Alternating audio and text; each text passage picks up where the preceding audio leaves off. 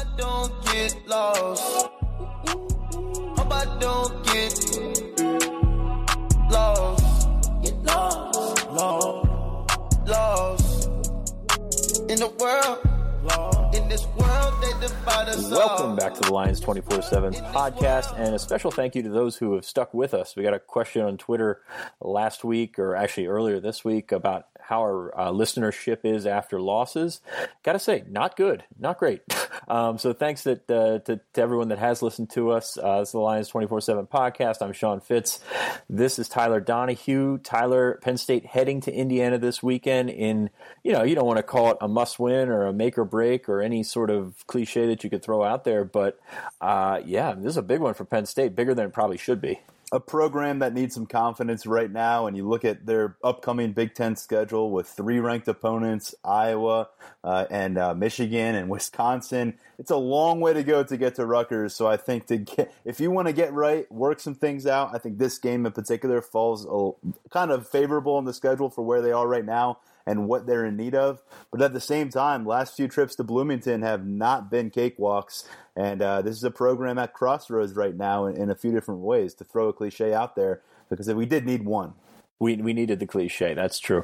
You're absolutely right. Memorial Stadium never been overly kind to Penn State. Penn State's had a pretty good record there, but at the same time, they're always close games. And like we mentioned with Michigan State, like we mentioned with App State, you keep it close as long as you can, and anything can happen in the fourth quarter. Penn State, searching to regain that identity. Of course, they ran up the score in a few games early this year. You thought the offense was clicking. Boom, you hit the last 2 games, and all of a sudden, you don't have what you thought you had. Of course, some of that you could see coming. I mean, a lot of that, the garbage time points were there, and we were talking about Sean Clifford for Heisman and all that kind of stuff, just a few weeks ago, and now that's gone. But the opportunity certainly is there. I mean, Indiana, hasn't fared any better than Penn State in the last couple of weeks. Of course, they've played Ohio State as well. They got thrashed at at Iowa last weekend. So, a couple of teams really desperate for something right here. And, normally that favors the home team, but you just look across the board, Penn State, the more talented team, I think. So, it's really just a crossroads game for each. I think a lot of people have written the season off because the college football playoff is off the table, and that's college football these days. If you don't make the playoffs, the expectations are high for 10 or 12 teams, and if you don't get there, your season is pretty much shot. I don't think it is. You got a New Year's Six game to play for. Probably something more likely is the Outback Bowl or something like that. But yeah, you've got some seniors, especially Trace McSorley, worth playing for. So not quite time to shut it down just yet.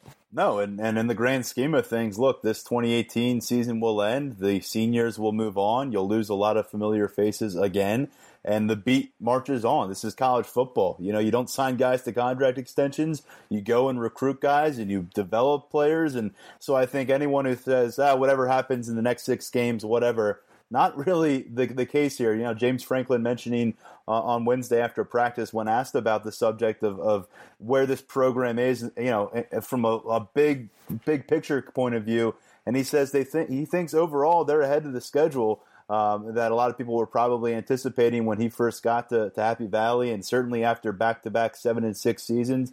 That's not what anyone wants to hear right now. Everyone wants to understand why this team isn't 5-1 or 6-0 and in the top 10 with the shot to get back to Indianapolis for the Big Ten title game, a chance to break down that door for the college football playoff. And instead, it's a 4-2 team. They're ranked 18th. That's the lowest they've been ranked since November of 2016. But yeah, I mean, it is tricky because, you think about it, they've entered 18 of their last 23 games as a top 10 team in college football. That's not the case against Indiana.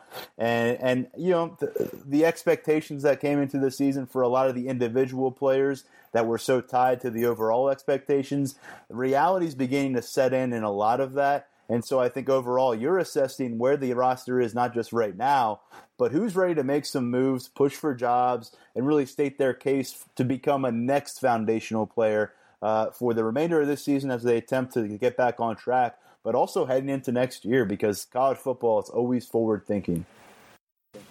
Yeah, absolutely. And I think there's two separate planes where you're looking at this team, that direction from when Franklin took over. 2016 just kind of threw a wrench into everything. I mean, it was so much so fast, and then the expectations are just boom, just go crazy all of a sudden. And that's in one pile, and the other pile is, yes, you should be top 10. You should be, maybe a one-loss team, maybe an undefeated team. There's enough, I think, talent to go around and opportunities to win both of those games. And yes, I think it's completely fair to say that the expectations there, have fallen short. But as a whole, as a program, I think it's, 2016, 2017 really skewed things because it was just so much so fast. And, all of a sudden you're just kind of scratching your head thinking, this was 2015. If this was 2016, looking ahead to 2018, if you took a top 20 program at that time, you'd probably take it. But that's neither here nor there. Those are two separate planes. And, unfortunately for this team, we're on the plane where, they should be a top 10 team right now. They should be still looking at that playoff, and they're not. And it's really remarkable. By the time they get on the field Saturday, it'll be 3 weeks since that Ohio State game. But it will have only been 68 minutes of game action since Penn State was leading Ohio State 26-14. Sweet Caroline's playing at Beaver Stadium. Penn State looks like they're on track to be in the driver's seat for Big Ten football. And I don't know how much more painful I can make this for our podcast listeners, but it was all right there for the taking. Now 68 minutes of game time later, this is a team that is in a bit of an identity crisis, and the demeanor has been a bit different this week than coming out of the bye week among players. Certainly in some of Franklin's statements, and the way he handled the last post-game conference was a lot different than what we saw after Ohio State.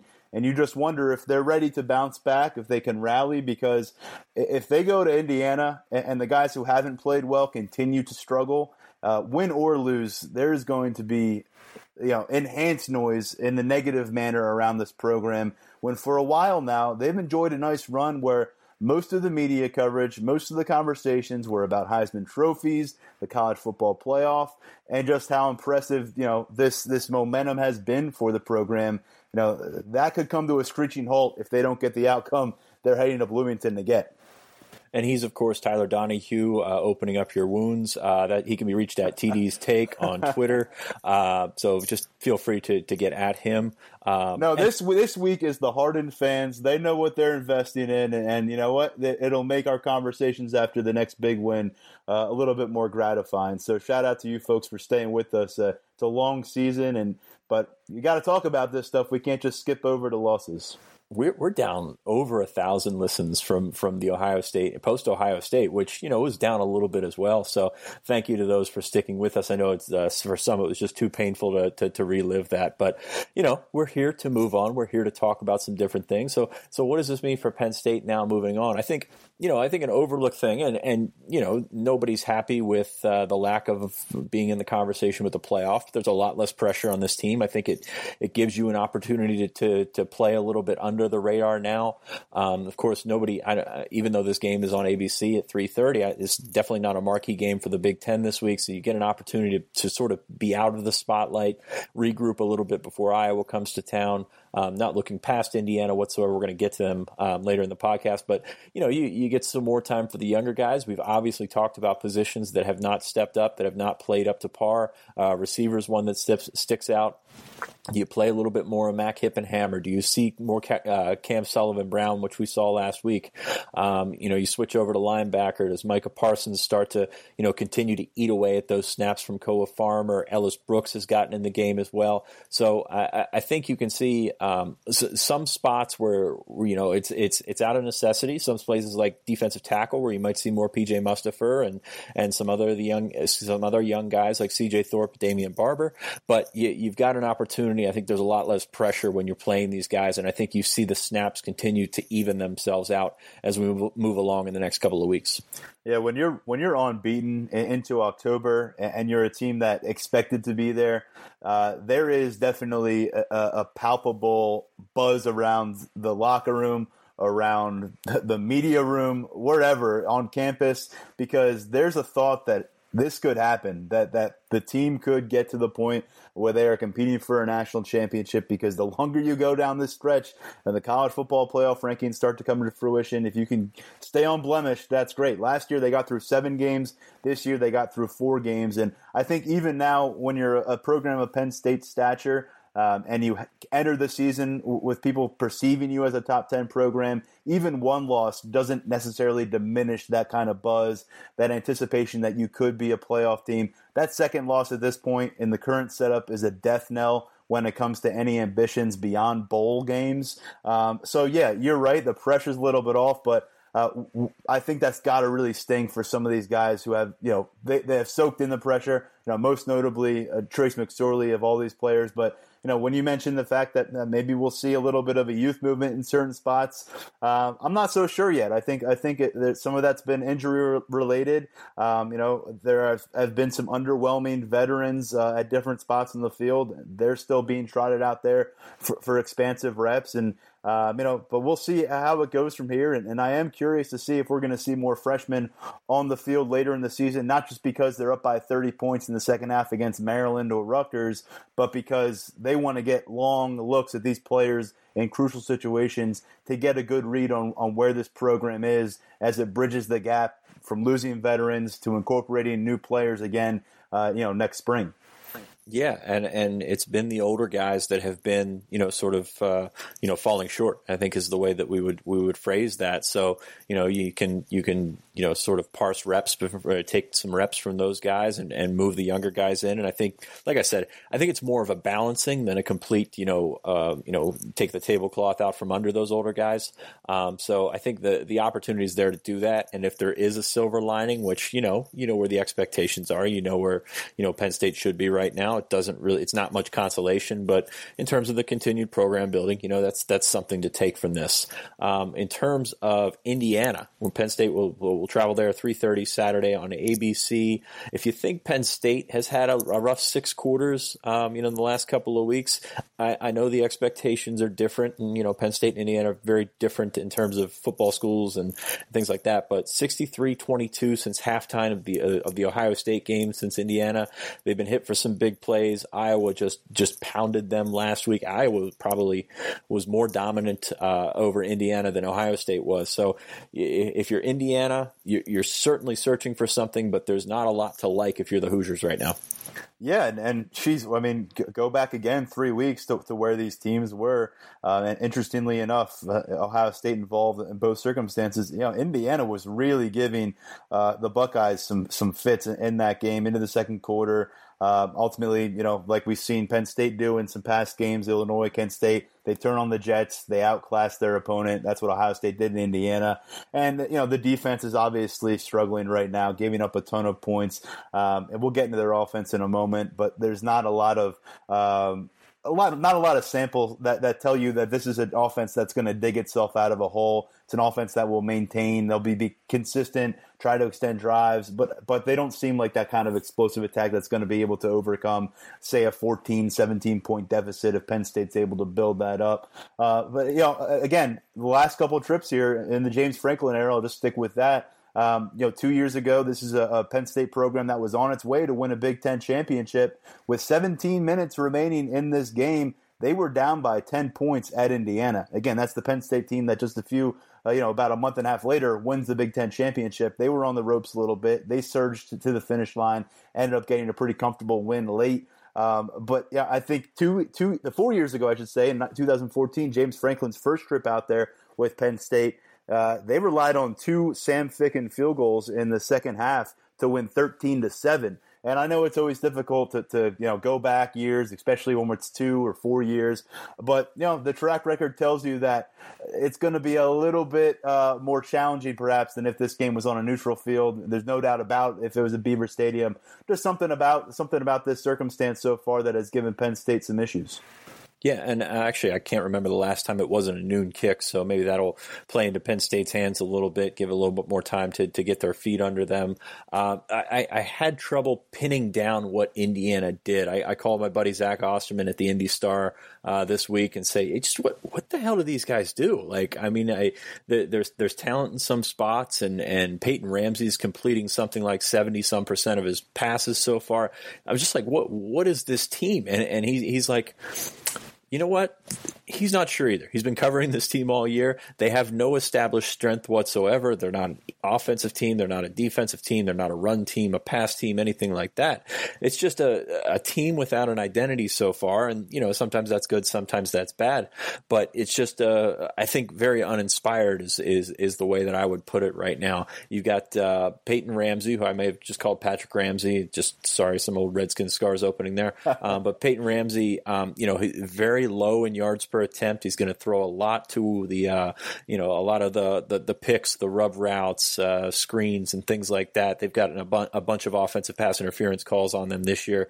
Try and get some things, and I think this is something that can be good for Penn State. But at the same time, this is going to exploit Penn State's tackling, which was really bad earlier in the year. It's gotten better in the last couple of weeks. We'll say it once again. Defense was good enough to win against Ohio State, Michigan State, but it's going to go back to tackling, moving those linebackers around. Going to need a big game out of somebody like Cam Brown this weekend. Yeah, and interestingly enough, this is an Indiana team, as you said. The identity isn't really there, but a win here, and that's a tall task for this Hoosier squad because they've won 3 Big Ten games under the current coaching regime. 2 of them come against Rutgers, 1 against Illinois. Obviously, this would be a landmark win. With all that said, they're 1 win away from their first 5-3 start since 2007. So there are signs of potential progress in Bloomington, but thus far in the Big Ten, not so much. How much can you take away from a Rutgers victory? And that's coming from a Rutgers graduate. And the last couple of games have been pretty disheartening for this team. So I think with Indiana, they're going to get up for this game. There's no doubt about it. I think the danger is if Penn State right now in that locker room, we don't have a finger on the pulse of that entire situation. Like I said, the demeanor seems a little bit different. It seems a little more disappointed than it does motivated, which is kind of the sense I got last week. That can't be the case because you go on the road to Bloomington, get on that plane, and think you're going to be able to kind of just get yourself back on track by simply getting on the football field and being better athletically. That's not going to work for Penn State right now. They talked about the little things being sharper from a coaching staff perspective, from a player perspective. A lot of guys have personal answers that they need to deliver out there, and the team overall has one. I think this is a game where there are some dangers there. I know everyone probably focusing in on that stretch that's upcoming: Iowa, Michigan, Wisconsin. It's a daunting 3-game slate. But this Indiana team, I just think there's a danger where Penn State is right now, kind of on shaky ground, regardless of what happened last week for them, regardless of what's happened since the second half of Ohio State. This is a potential pitfall. Yeah, absolutely. And every time you go to Indiana, it's tough. But when you're playing like they're playing, and granted, Ohio State is top of the board in terms of the Big Ten. Michigan State wasn't terribly impressed with it all, but exactly what you're going to get with Michigan State for the most part. So this Indiana team, I think probably more efficient between the 20s than you give them credit for, especially if you look at their red zone numbers. If you look at where they're at, they're not explosive, but it's one of those teams that you have to just keep in front of you, keep forcing to punt, get off the field on third down. I think you're going to see a lot of quick things. So, that pass rush that everyone is looking for from Penn State, probably not going to be much of a factor this weekend. Got to get those hands up. I'm not sure how many tip balls Penn State has at the line of scrimmage this year, but I could probably count it on one hand if there's any. So it's one of those situations where this is a team that can play into your hands, but at the same time, you've got to keep the lid on them, keep them back, and just sort of tackle. It's funny just how it can break down to the simple things. But where Penn State's been in the last or in the first couple of weeks of the season against teams similarly talented to Indiana, that's what you got to go back to. And it's interesting looking at Indiana's cumulative offensive results through 7 games for them now.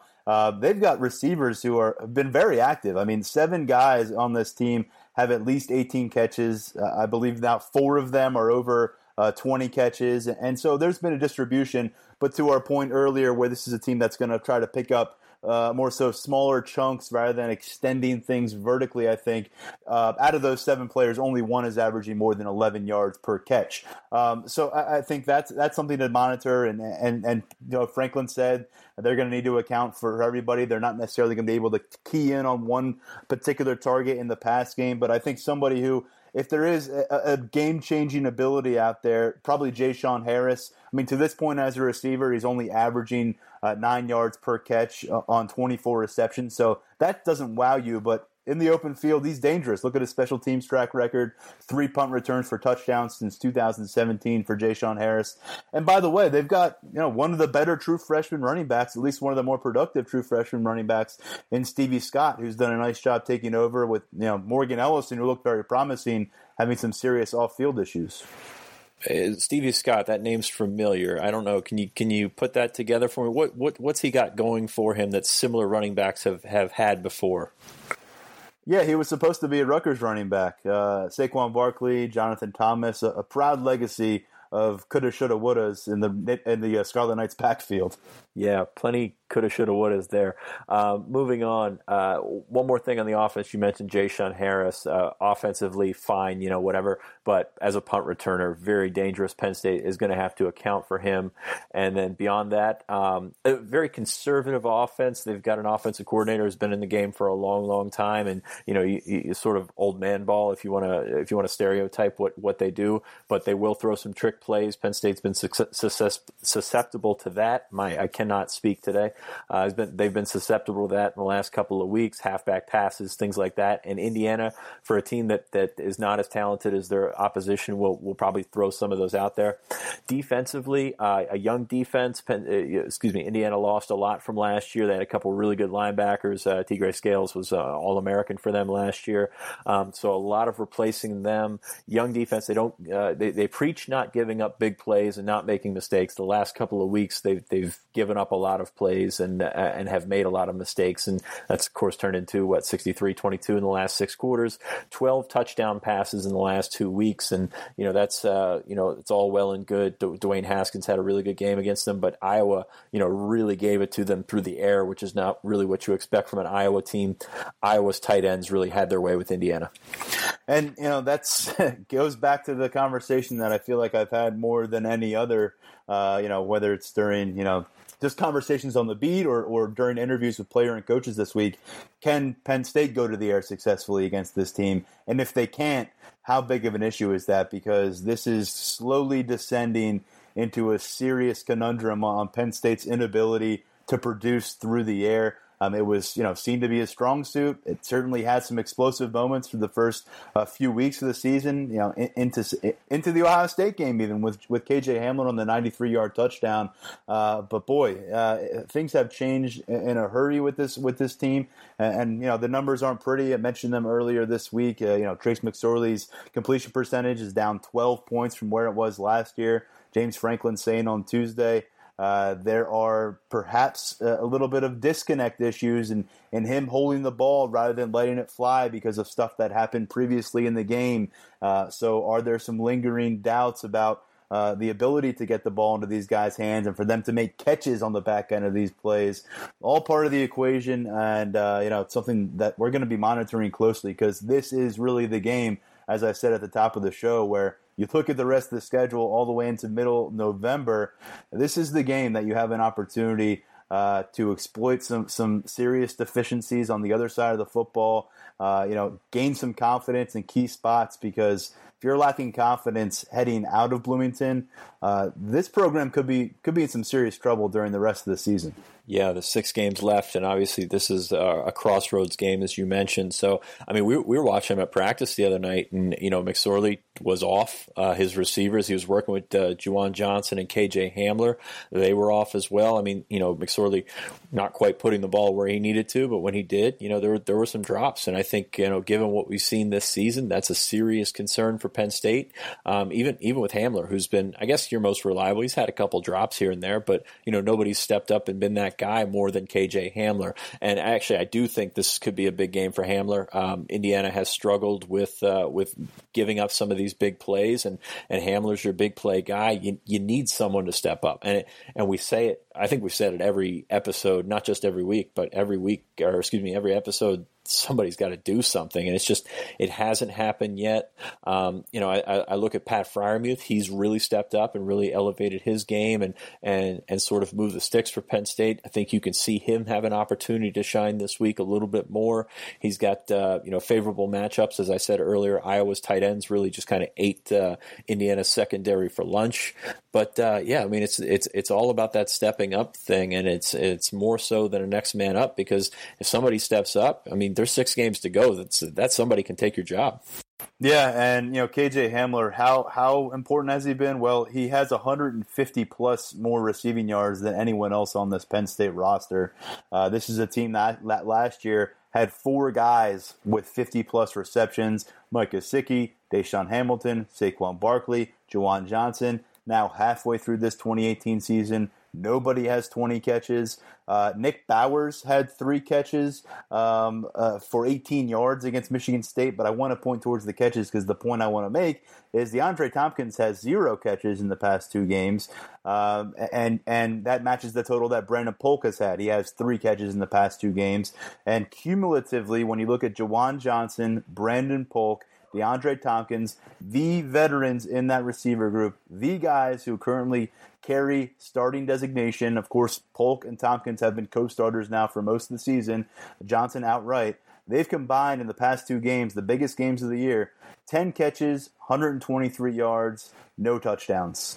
That's deflating right there. I mean, it's tough to sort of comprehend where those guys are, because coming into the season, those are the 3 guys that you had lined up as starters. Tompkins, of course, was in the slot, and then they moved him outside and all but disappeared then. So yeah, I mean, you look at a guy like Mac Hippenhammer and think, if he's going to back up KJ Hamler in the slot, that's fine. But if he's going to be more productive than those outside guys and Polk and Tompkins at the Z, then maybe move him out there and see what he can do. So I mean, I don't think there's really any good answers right now. That wide receiver room taking a huge step back from last year, and it's not just because Deshaun Hamilton's not there to bail you out. I mean, these guys, have had opportunities to catch the ball. They've been open. They've been able to, find some space at times. Last week, sort of excluded, but they've been able to find space at times and really not carry the offense like they've needed to.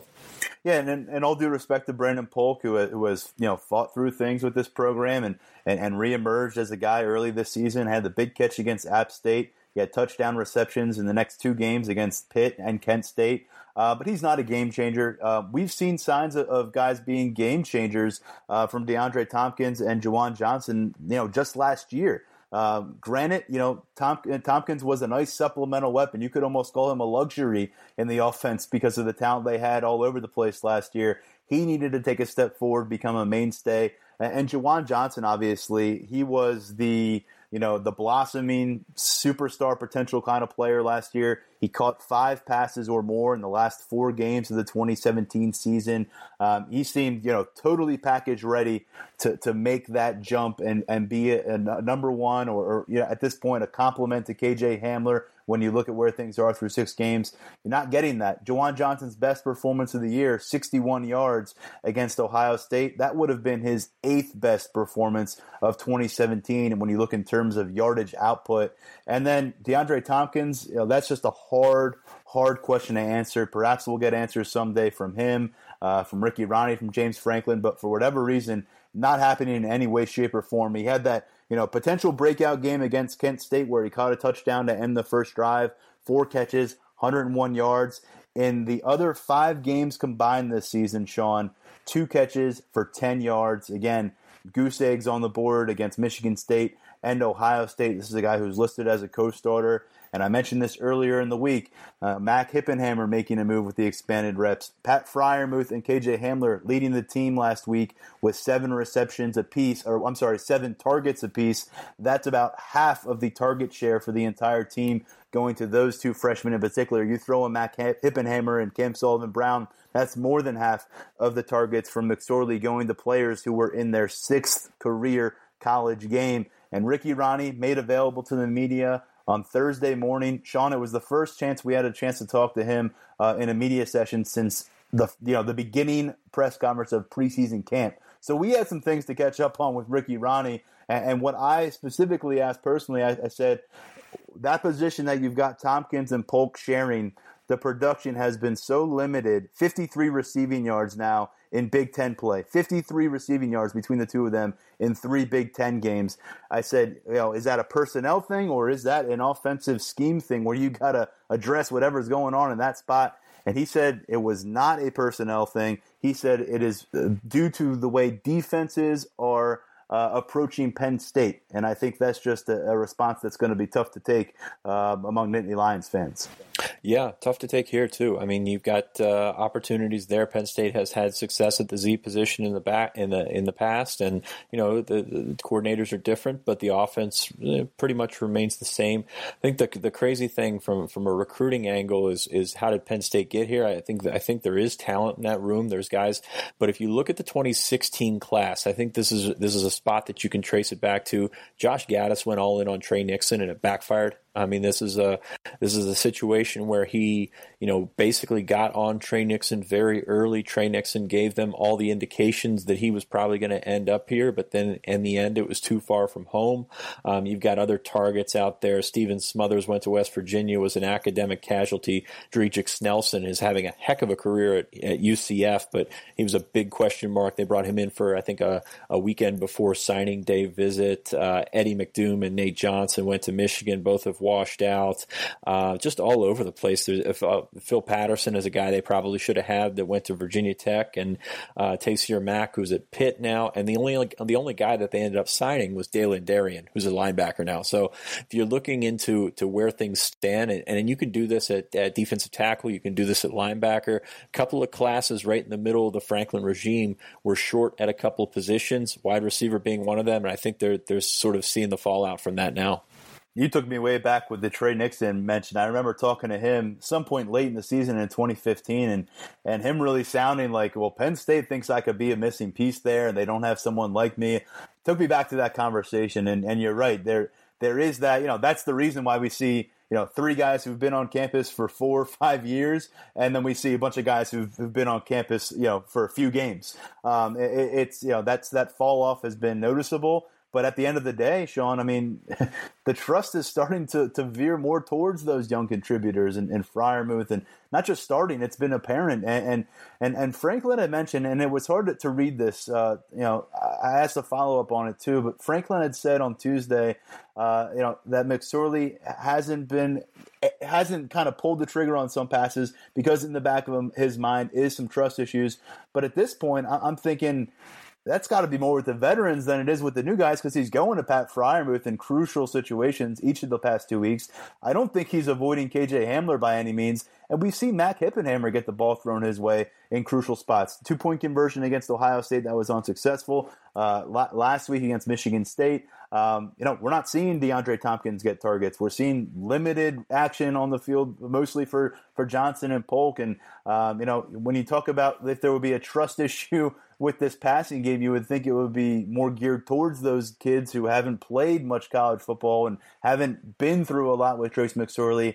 Instead, it's kind of flipped over on its head, and we're kind of left with this conundrum in the passing game and a will they or won't they situation with the often referenced freshman receivers here on the podcast. I know it's my specialty here to bring those guys up, and I'll do it again because, of course, they were asked about a couple times this week, and they're going to go full steam ahead. The indication we're getting from everybody, and it's what you'd expect to hear, is the confidence is in these wide receivers, and until we see some kind of wholesale substitution in these games and or a really major cut into their reps, I mean, it has really been. They came out of the bye week, they rolled those same guys out there, and they got probably worse results than they've had at any point this season. And you just have to wonder, when do you just have to move on and try something different? There comes to a point where you would think that becomes a necessity. I know they're trying to avoid doing that, and I respect it.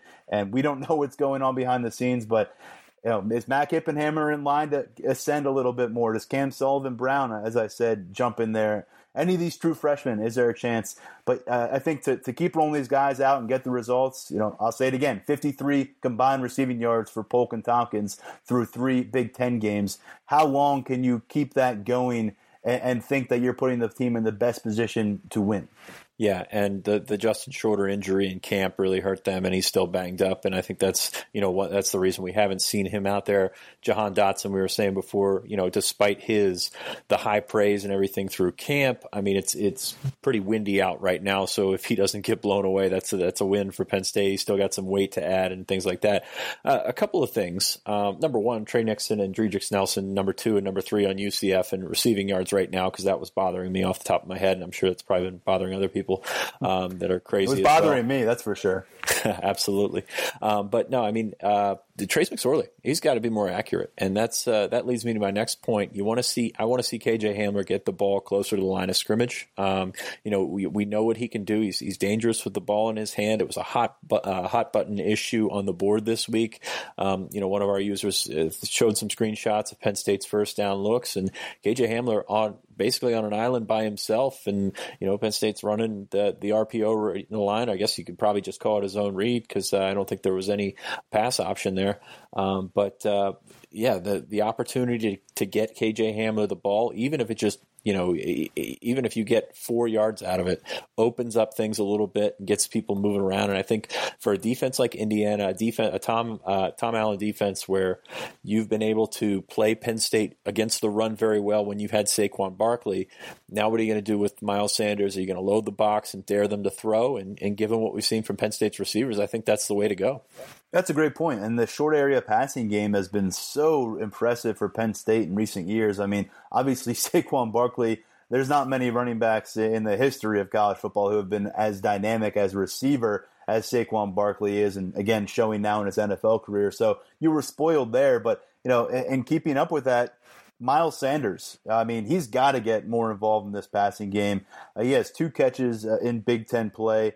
Those 2 catches resulted in 2 yards. Both came against Ohio State. We didn't see him catch a pass against Illinois, Michigan State, and 9 receptions on the season for 58 yards. Again, Barkley last year, 50-plus receptions. Not saying that Miles Sanders isn't doing a phenomenal job in his role, what he's asked of, but, do you try to facilitate a little more action to him through the air? Because he's a guy, like Ricky Ronnie said on the phone call Thursday, they need to do a better job of getting him in space because he can make special things happen. KJ Hamler, clearly one of those guys too. And another that comes to mind that I think could really be an asset in the short area passing game, ultimately that depends on the confidence with where he's at right now in his development, is Ricky Slade. I thought he was one of the most impressive receiving backs in the 2018 recruiting class. Showed that a lot in high school.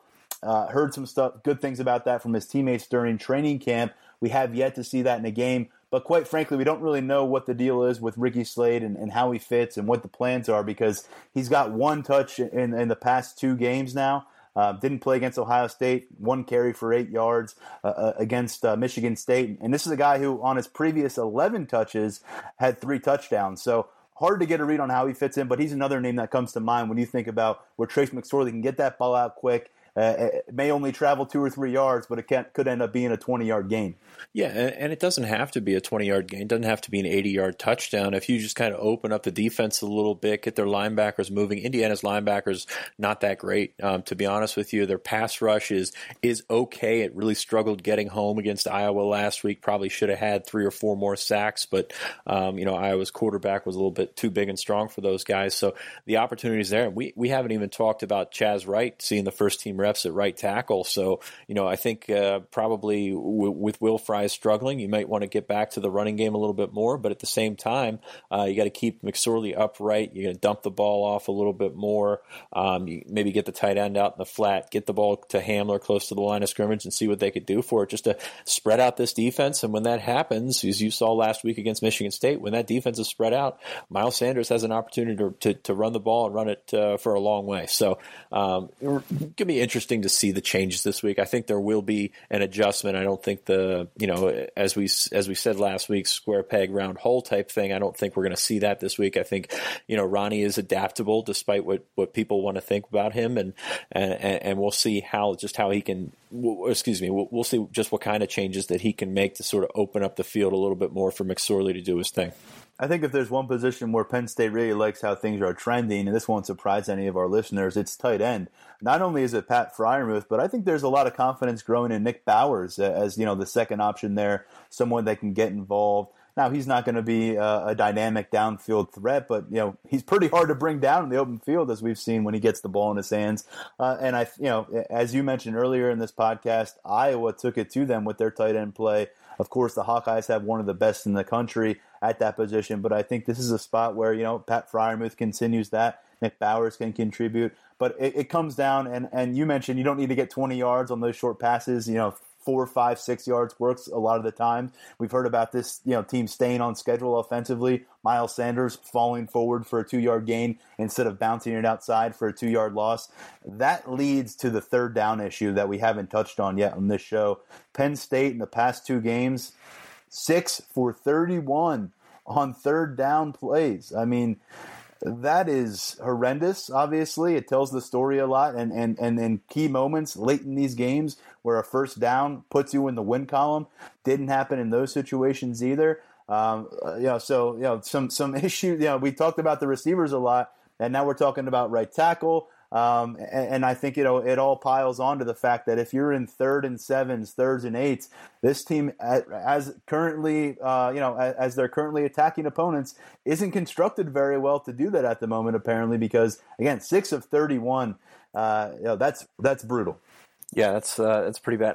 And it was funny, considering where Penn State was after first down a lot last week. I looked at the scheduling things, and a lot of their third downs were 3rd and less than 6. So fairly on schedule, but still just not making it happen. So a lot to iron out there. Offensive line obviously has to be better than it was last week. It'd be interesting to see, if they get numbers thrown at them, how they will react, because they have not done well, outnumbered, and not every offensive line is going to be good when they have to block 7 guys with 5, but at the same time, we'll see these guys move around a little bit more and sort of spring a couple of guys. Chaz Wright takes up a lot of space. It takes a long time to run around Chaz Wright. We know he's not the most skilled guy. We know he's not the most fleet of foot guy, but we'll see how that works. And Will Fry's probably looking at the last couple of games, probably could have used a break. So really interesting up front.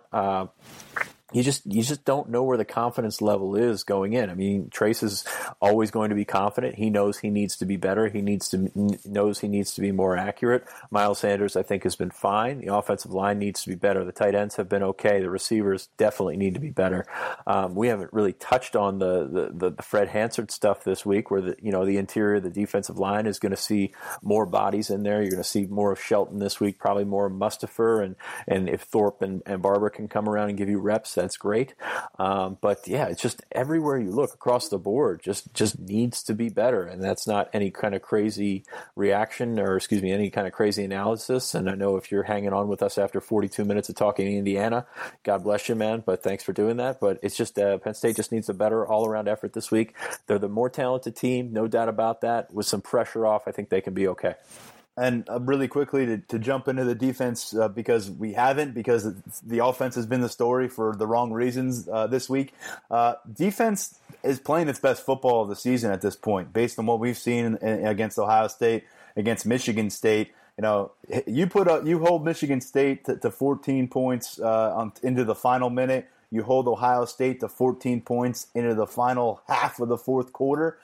That's good enough. I mean, that's good enough in my book with this offense, with where this team is to win. I know no one wants to really hear that. The defensive players themselves don't want to say it either. But they have kind of been overshadowed by the offense these past couple weeks, and the fourth down play call against Ohio State and the inefficiencies on the offense against Michigan State overall.